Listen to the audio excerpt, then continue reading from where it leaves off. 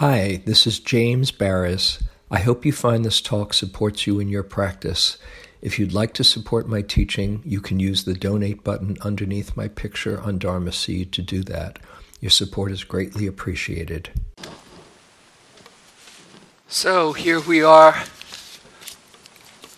the end in sight, and you might notice what your reaction is to that fact. Maybe it's, yeah, let's go, horse at the gate, come on, and they're off. Or it might be, whoa, I don't know if I'm ready for this. Wherever you are is absolutely fine, just to notice what your internal experience is and hold it with kindness and compassion, as we've been saying all along. But I wanted to talk tonight about what now, or what then when you go. Since you, because now we're right here, right now. You're here now, aren't you? Yes. But then, that now is going to be a little different than this now. You get what I mean, right? And so the question might be, how can I bring this home? Or can I bring this home? Or do I really have to go home? So I wanted to talk tonight about that. You've probably most, if not all, everybody that I've seen, and I have a feeling the same is true for the rest of us, has touched something here that's had some impact on you, and don't have to worry about comparing notes of who had the most mind-blowing experience. It's not even about mind-blowing experiences. It might be, it helps to be a bit kinder to myself. Or, I really don't control everything the way I thought I should. Or, wow, look at this mind. And maybe others are in the same predicament. Or maybe there's a number of different understandings about how things change, or how letting go is a secret to true well-being, or any number of things. But in seeing everybody, it always gives me, never ceases to amaze me, I should say, that this stuff really works. It does. The first day there's like, I wonder if it'll work this time. No, I always have a confidence that it will, but the first day or two, it's challenging, and we're kind of just encouraging people to hang in there because it's worth it. And whatever you've touched is yours. We'll talk tomorrow about more fine details and tips about things to keep it going. But I want to talk about in the bigger picture how you do bring your practice home into your life.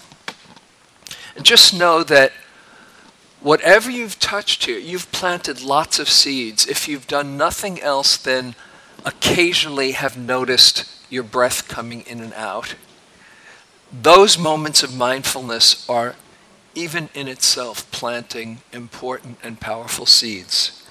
And so it's a process that will keep on unfolding over the course of these next weeks and months and years.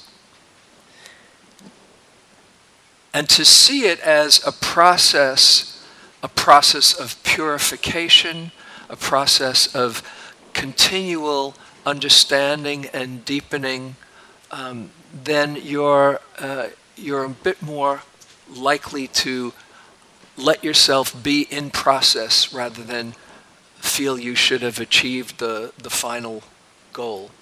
As long as you're facing in the right direction, this is my message to myself and to everyone. As long as we're facing in the right direction, it's not a race. You can only be right where you are, but as long as you're heading in the right way, then you just take the next step and you keep on learning. Yeah. Start where you are, as Pema Chodron says.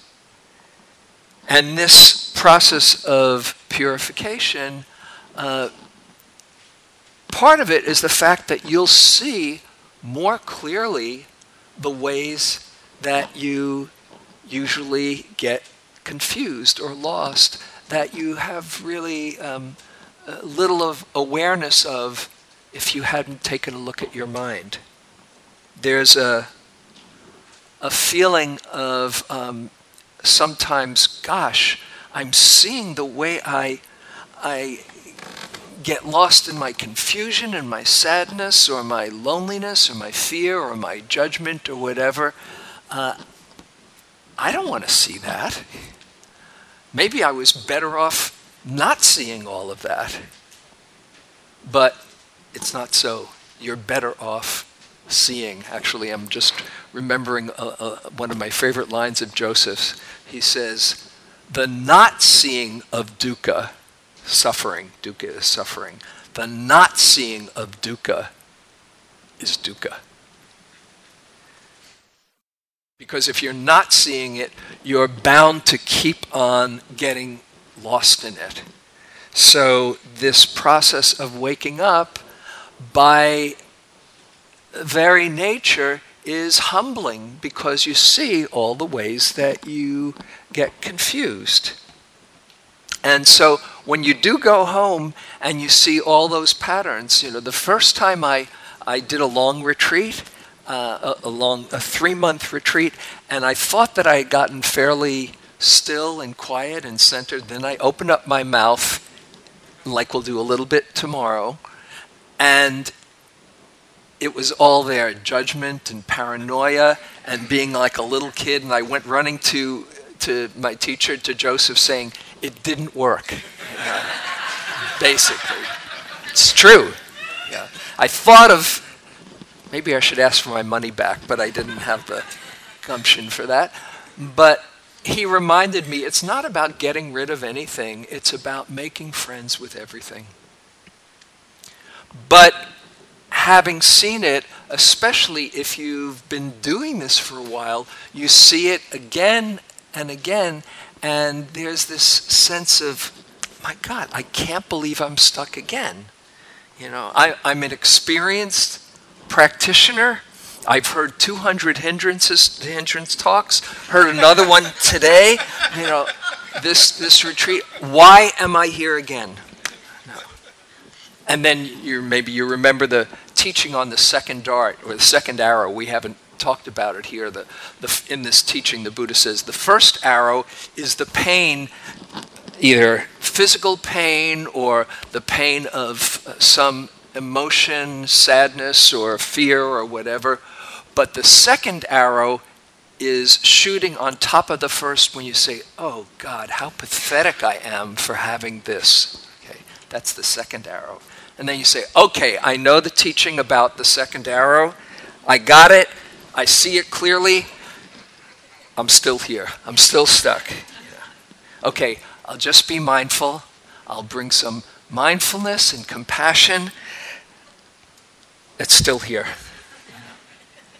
And then you have, I think it's been referred to here, a multiple hindrance attack, where one after another there's desire, and then there's aversion to the desire, and then there's doubt, and then there's restlessness, and then you just kind of fall asleep,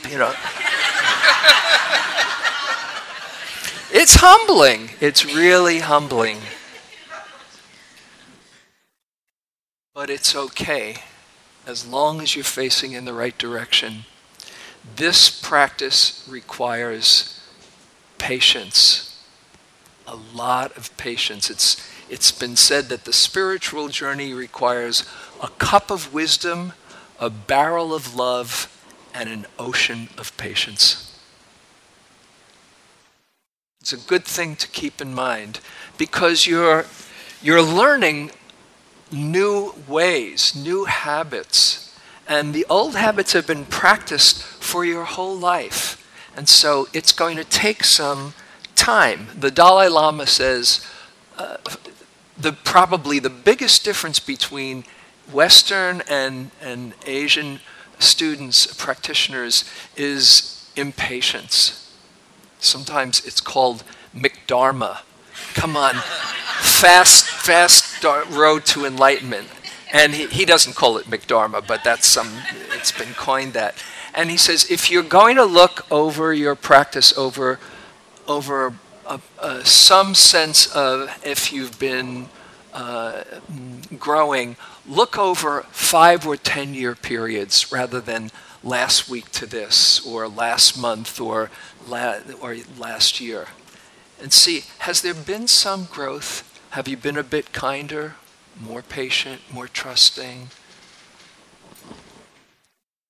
And so to really understand that you are learning new ways, new habits, but it doesn't matter how long you've been doing this, in one moment you can be back to square one. There's a saying in India, in the Hindu tradition, even a 93-year-old saint isn't safe. Just one thought away. Hey, I'm a 93-year-old saint. Yeah. Oh yeah? So cut yourself a lot of slack and be very patient with your process. Mentioned it here before. I'll just mention a few things on this front end of the talk. And that is having a sense of humor about the whole thing. If you can laugh at your mind, laugh at the ways you get caught, and really laugh and go from, oh, look at this disgusting mind, to, wow, look at the mind do its thing.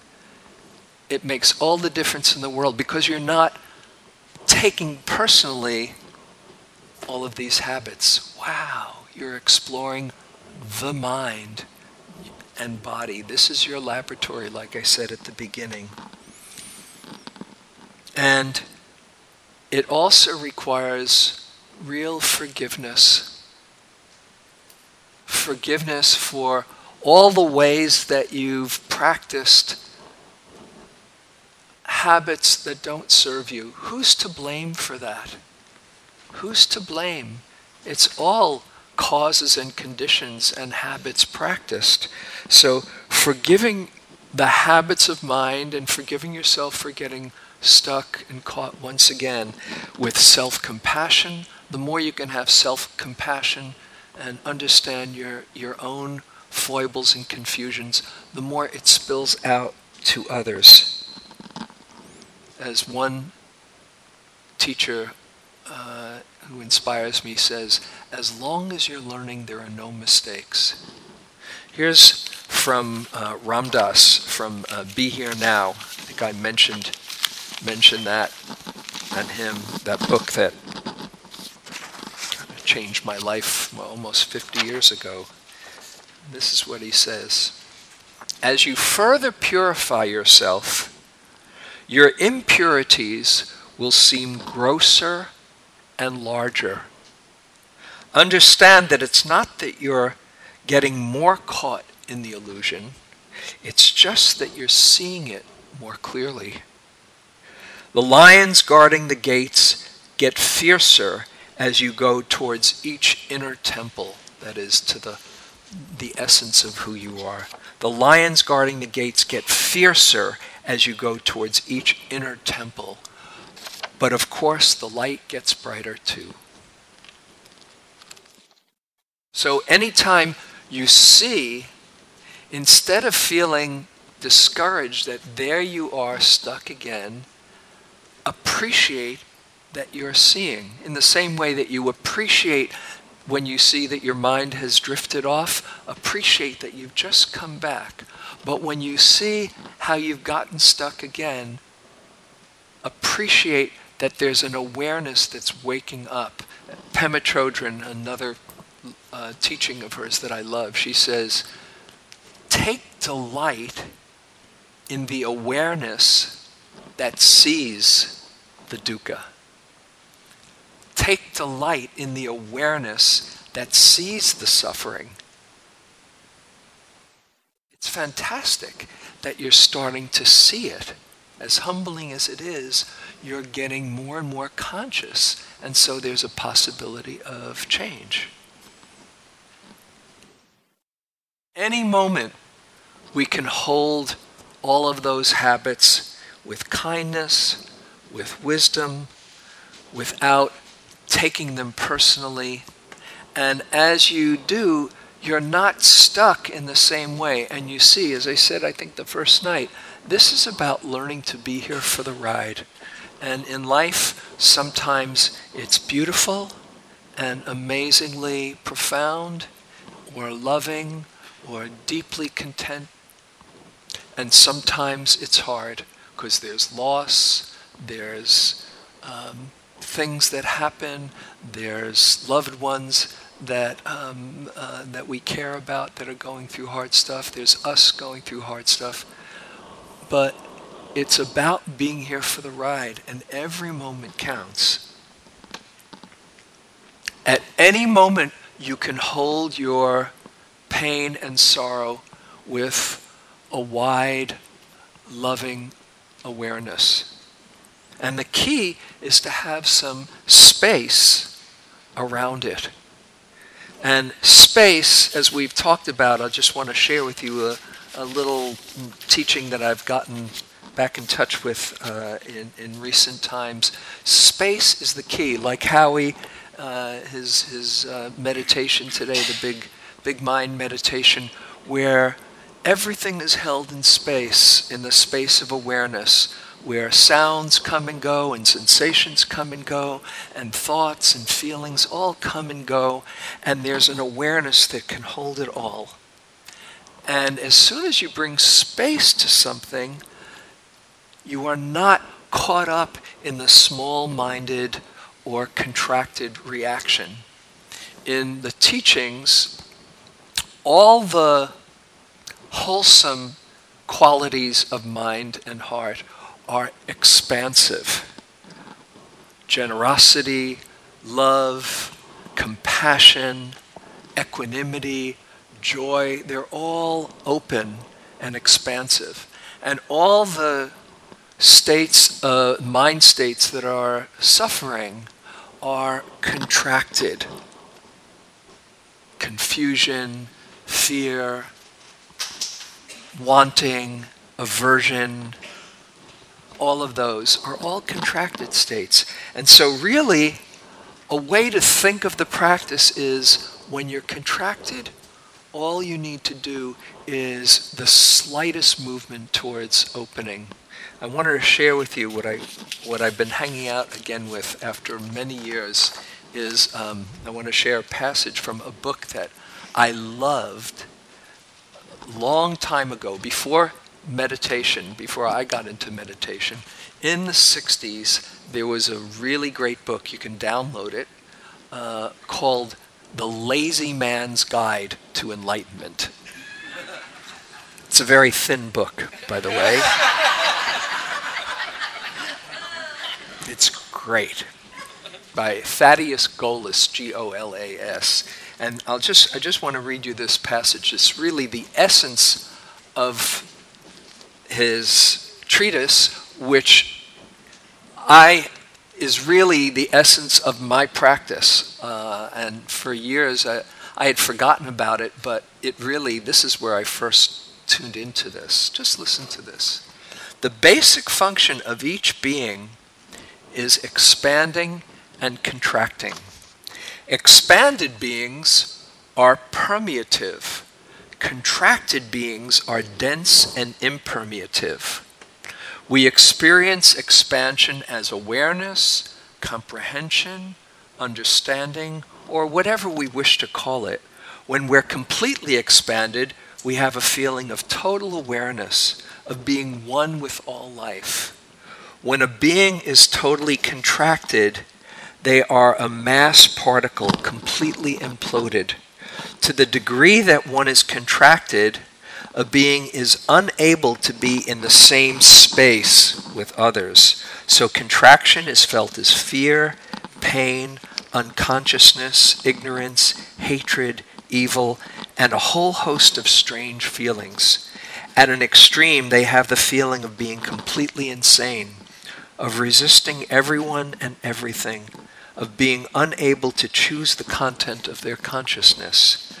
But of course, these are just the feelings appropriate to mass, dense vibration levels, and one can get out of them at any time by expanding, by letting go of all resistance to what one thinks, sees, or feels. I love that. That's really the practice. And one way that I think of the practice is when I realize that I'm tight, whatever I can do to get a little bit of space, I don't have to open up my heart as wide as the world. The slightest, this is the secret, the slightest movement towards expansion is enough. Then you just pay attention to that. So the slightest movement of holding with kindness your pain, or of going out into nature, or of exercising and letting go of the contraction. The slightest movement, whatever it is, calling a friend, whatever it is, that starts the shift. And so just to see, in any moment, you can start that shift. Sometimes the body gets locked and it's hard, so you can't be impatient with it. But even if it's just not beating yourself up and seeing, it's okay, dear, you're just having a hard time, that's a good start. So now, having looked at maybe a few tips to keep in mind and to be patient with yourself, want to talk about bringing this back out into your world. And I want to, again, read another passage from Be Here Now, which I've been getting back into in recent times. An oldie but a timeless goodie, where he says, there is, in addition to the up and down cycles, an in and out cycle.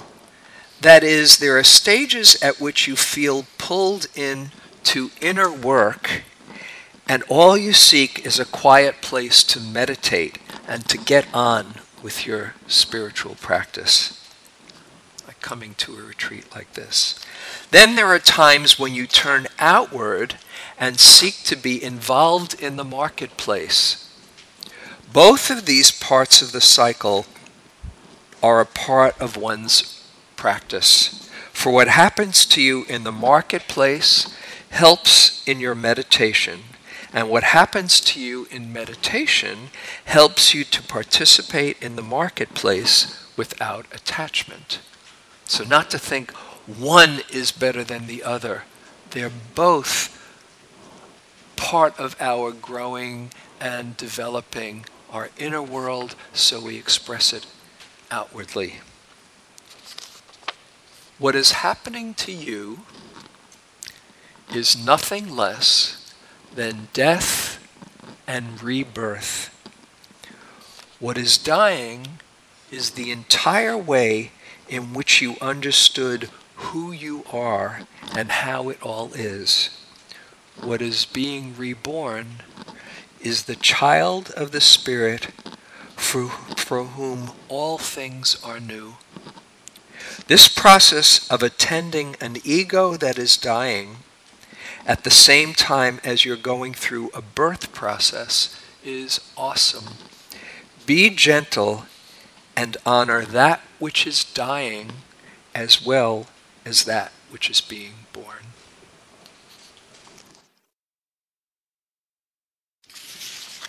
So you don't have to get rid of anything.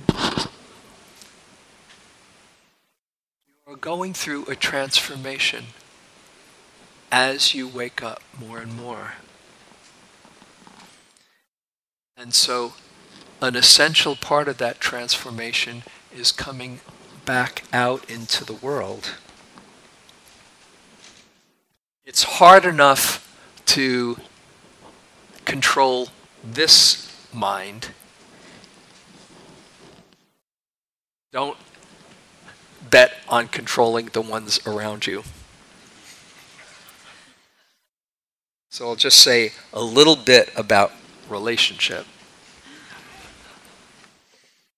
which is a beautiful part of our life. In fact, the Buddha in the Eightfold Path realized it's not about being in a cave all the time. And so if you've seen that wheel, the prayer wheel as you leave the gate, the Eightfold Path, there is wise speech, wise action, and wise livelihood. Okay. The Buddha understood this is part of the practice. And it's kind of interesting that even the people closest to us, the ones that we care about most, are often, they can be, the most challenging. Has anybody noticed that? It's because we care so much. And so that's part of the deal of being a human.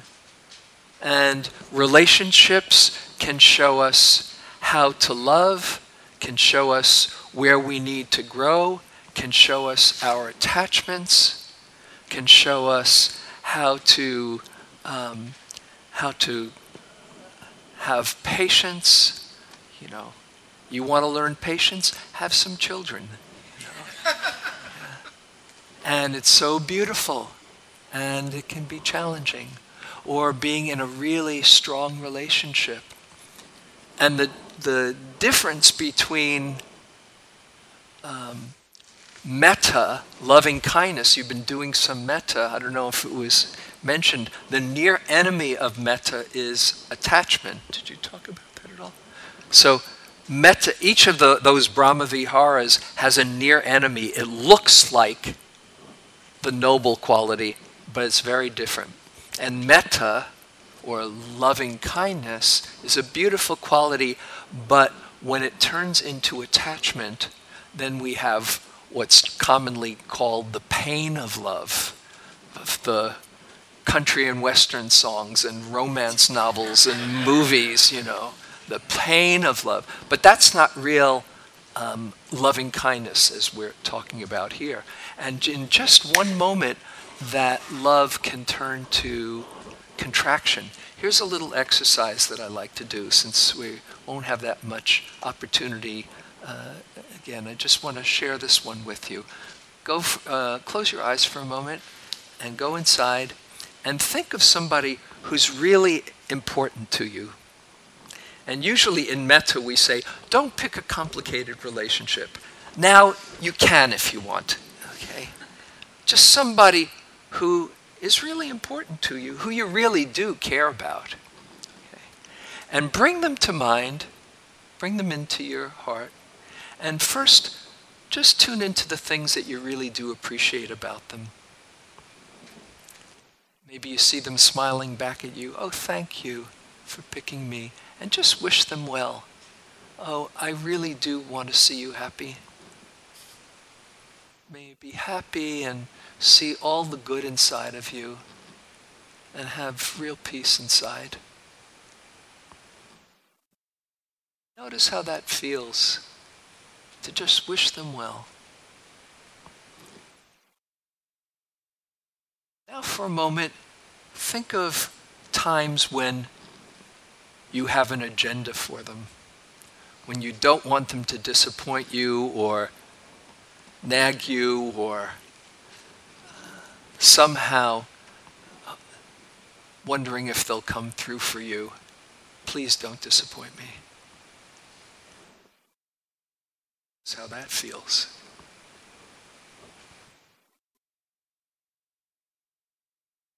I won't leave you here, don't worry. Take a nice breath. And once again, just wish them well. Just tune into their goodness and send them some loving energy. I really do wish the best for you. May you be happy. Once again, notice how that feels inside.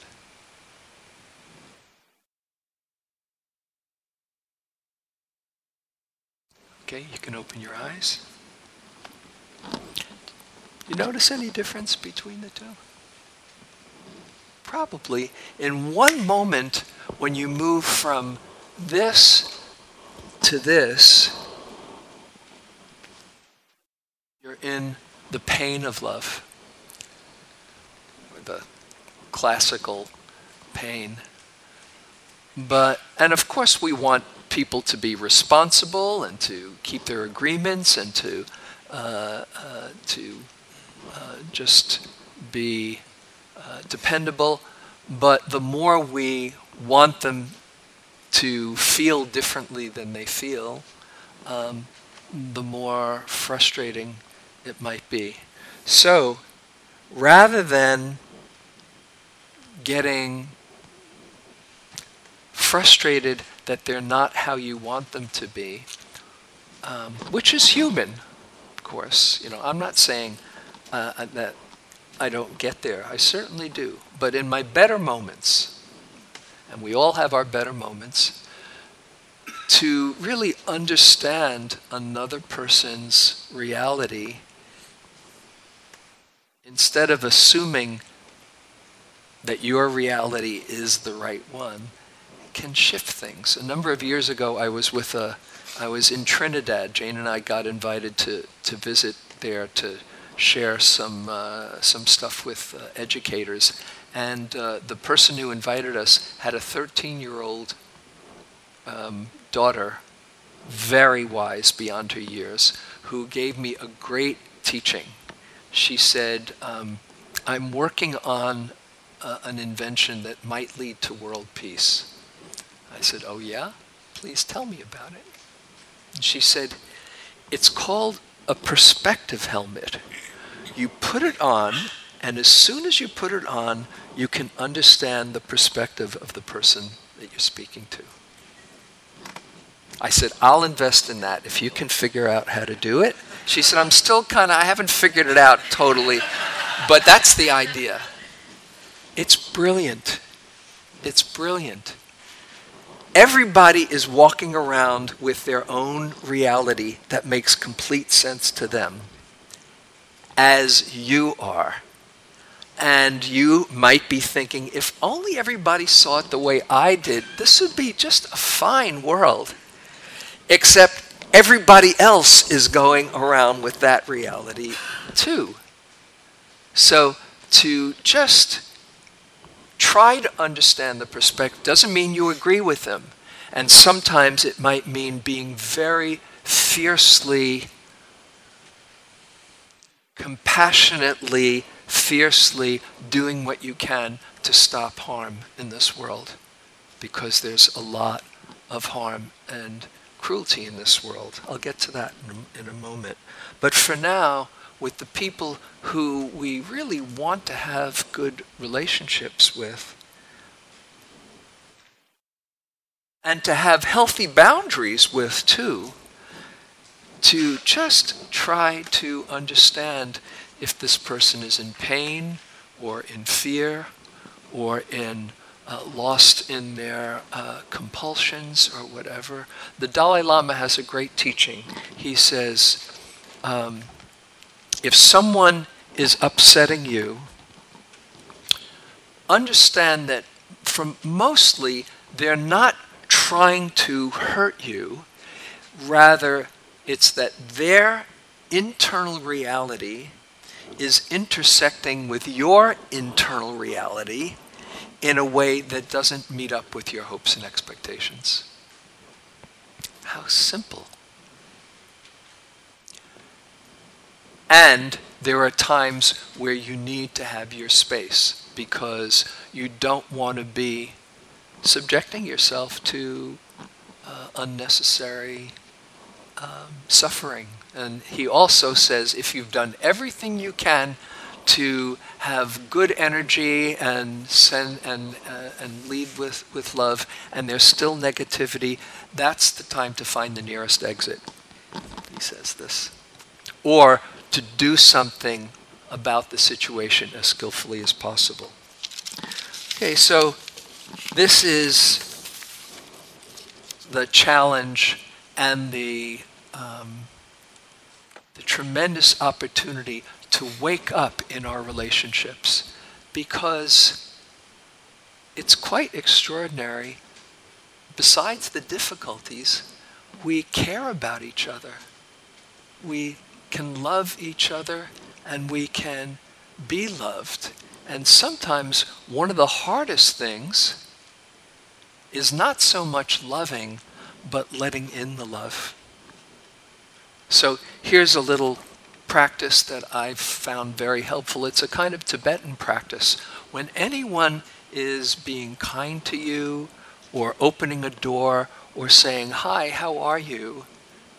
don't miss that goodwill coming towards you.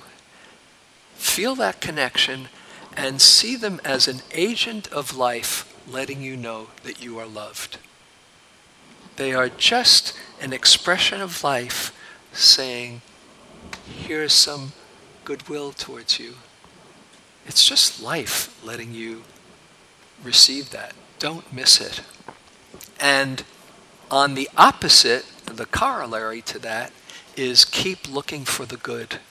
Because the more you look for the good, the more you actually draw it out of others. It's been a main practice of mine for many years.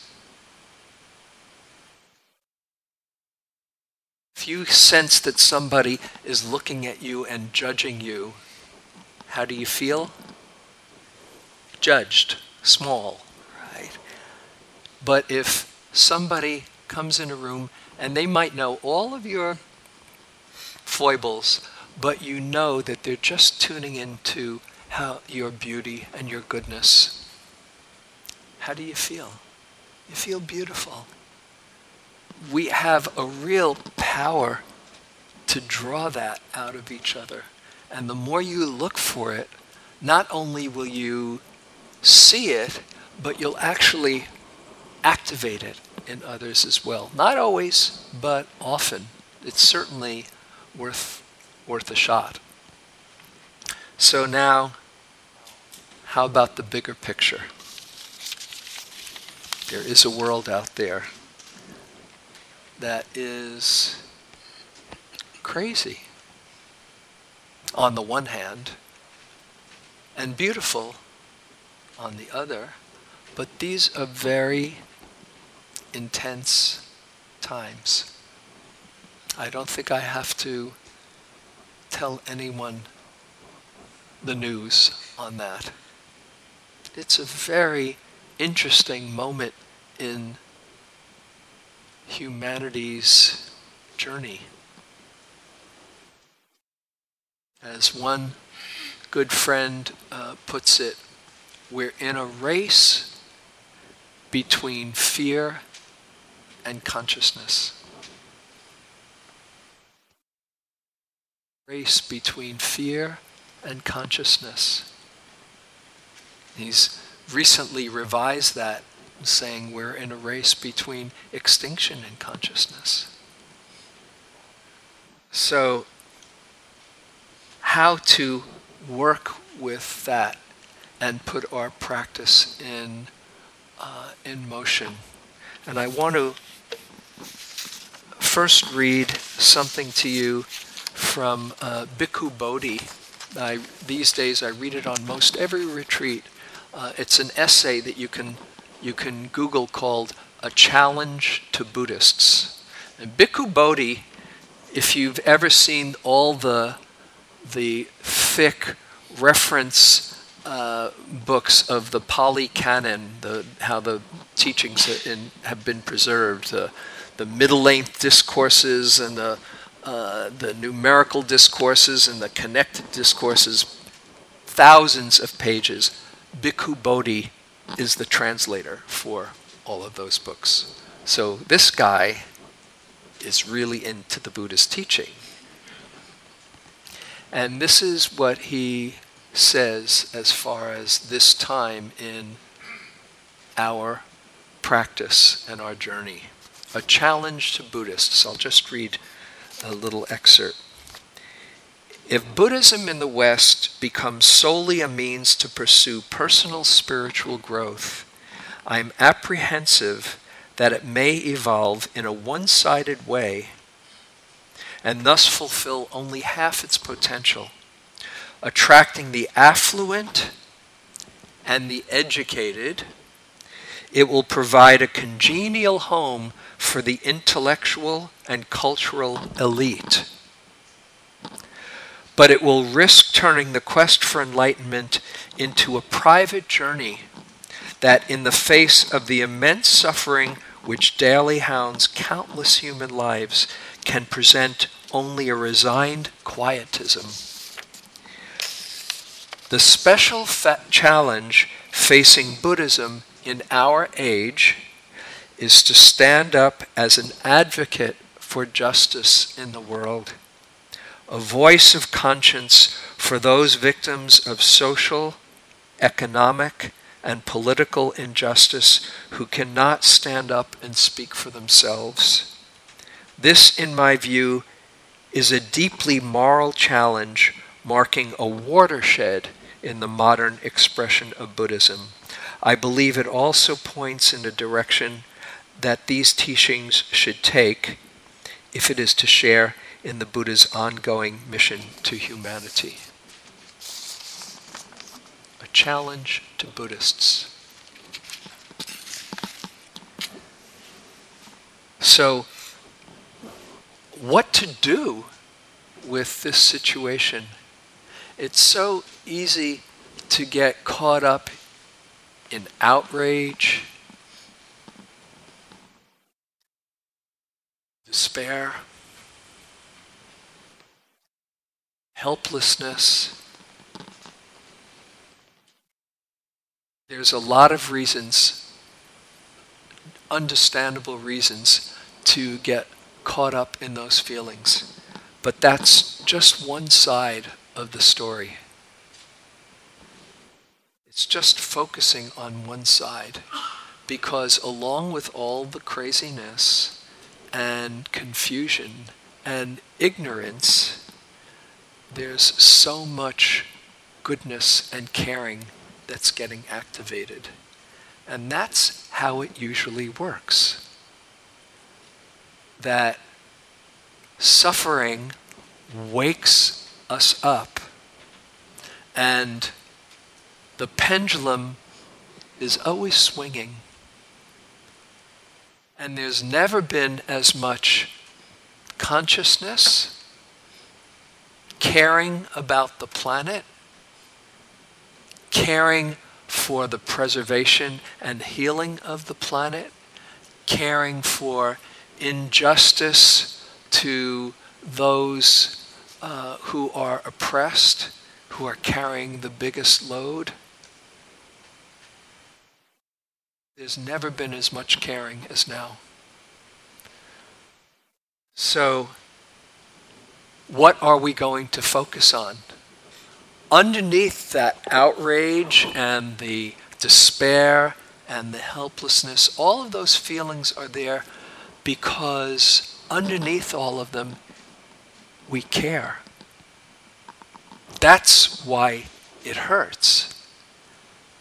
So to go underneath those topmost expressions of contraction to that soft place that really cares and really hurts and wants to express and hopes to make a difference, makes all the difference in the world.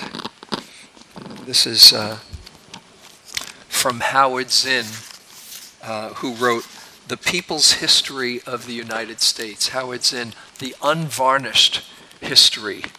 He also happened to be John Kabat-Zinn's father-in-law, but he was a great historian in his own right.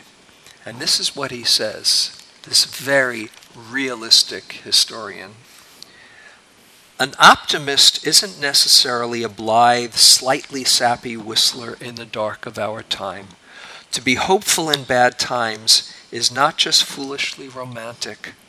It's based on the fact that human history is a history not only of cruelty, but also of compassion, sacrifice, courage, kindness. What we choose to emphasize in this complex history will determine our lives. If we see only the worst, it destroys our capacity to do something. But if we remember those times and places, and there are so many, where people have behaved magnificently, this gives us energy to act and at least the possibility of sending this spinning top of a world in a different direction. So here we are, particularly in the health of our planet, the climate situation, which is something that touches me very much. And we all have to see what touches us. I'm not saying this is the one you should choose. As Andrew Harvey says, follow your heartbreak. Just see where your heart is breaking and do something there. But here we are, and one can think of it, we're in the dark night of the species. And if you are familiar with St. John of the Cross, who wrote The Dark Night of the Soul, the confusion that comes just before awakening. And we're in some very scary times. And just like on retreat, where you go through the hard times, suffering is usually what wakes us up. We are also with a potential for awakening in a new way that hasn't been possible before. So, what narrative are you holding for the planet? What's your highest vision? Because it helps to have a vision of the possibility. Otherwise, it's too hard to keep on going on. But we are going to all wake up sooner or later. This is how, and we are waking up very quickly in terms of larger time. We're going to wake up sooner or later. Everybody, even climate deniers, for instance. We will wake up. Everyone's going to wake up. So why not do what we can to make it sooner rather than later? Because the sooner, the less suffering. And whatever it is that moves you, whether it's climate or injustice or refugees or gun violence or whatever it is, or just helping people in your life, compassion is a verb, as Thich Nhat Hanh says. And it feels good to move from that helplessness into expressing your caring. Action absorbs anxiety is a favorite teaching from Angeles Arrien. Action absorbs anxiety. Lily Tomlin, brilliant comedian, she has this line. She says, I always thought someone should do something about that. And then I realized I was someone.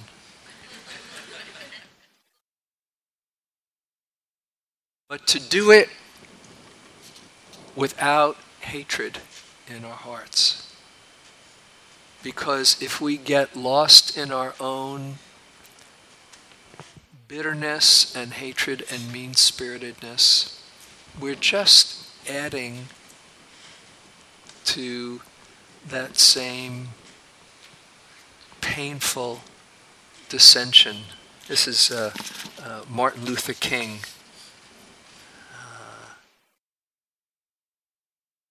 The ultimate weakness of violence is that it's a descending spiral begetting the very thing it seeks to destroy. Instead of diminishing evil, it multiplies it. Through violence, you murder the hater, but you do not murder hate. In fact, violence merely increases hate. Returning violence for violence multiplies violence, adding deeper darkness to a night already devoid of stars. Darkness cannot drive out darkness. Only light can do that. Hatred cannot drive out hate. Only love can do that. It's very much like the Buddha's teaching. He says, hatred never ceases by hatred. Hatred only ceases by love. This is an ancient and eternal law. Another King quote comes to mind. He says, "You have no moral authority over those who can feel your underlying contempt." You have no moral authority over those who can feel your underlying contempt. So how to do that? How to bring about your caring without the hatred? You just see, just like before with that perspective helmet, that people get confused, and the real villain is ignorance. The real villain is not seeing clearly. And one of my favorite teachings is Jesus on the cross, where he says, "Forgive them, they know not what they do." You might say, oh, they know what they're doing, but they don't really see where true happiness lies. So that's why I say we're all agents of consciousness, and our own practice ripples out to bring a bit more consciousness into the world, because consciousness is contagious and love is contagious, just like fear and hatred. So this is where we want to express our caring by having our practice ripple out in the world. This is no time to play small. There's too much on the line. This is a time to get in touch with your understanding, your love, your compassion, your joy, your peace. All of that affects everybody around you. So I hope you can see your practice in that context, where your own well-being becomes a gift to everybody around you. As Shantideva says, the miracle of awakening lifts us above poverty into the wealth of giving to life. So I'll end with this passage that I love from great Tibetan master Nyosho Kempo, who says, "We're not practicing for ourselves alone, since everyone is involved and included in the great scope of this perfectly pure motivation to benefit others. Whatever else we might do is secondary to that. If we cultivate this good heart, this altruistic, unselfish attitude, then all strife and struggle will naturally be pacified, purified, transformed in us, and become beneficial to others through contact with that good heart, which we, the bodhisattvas in training, strive to embody."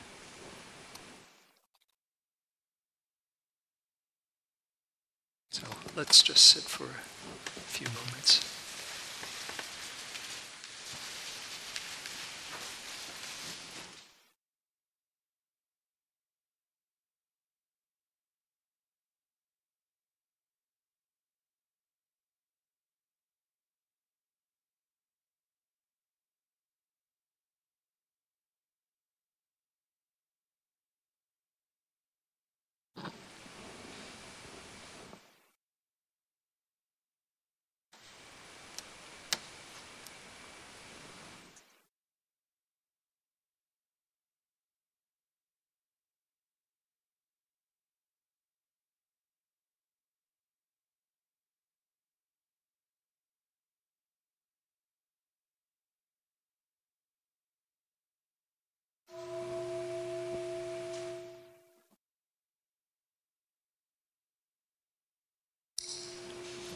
Thank you very much for your attention.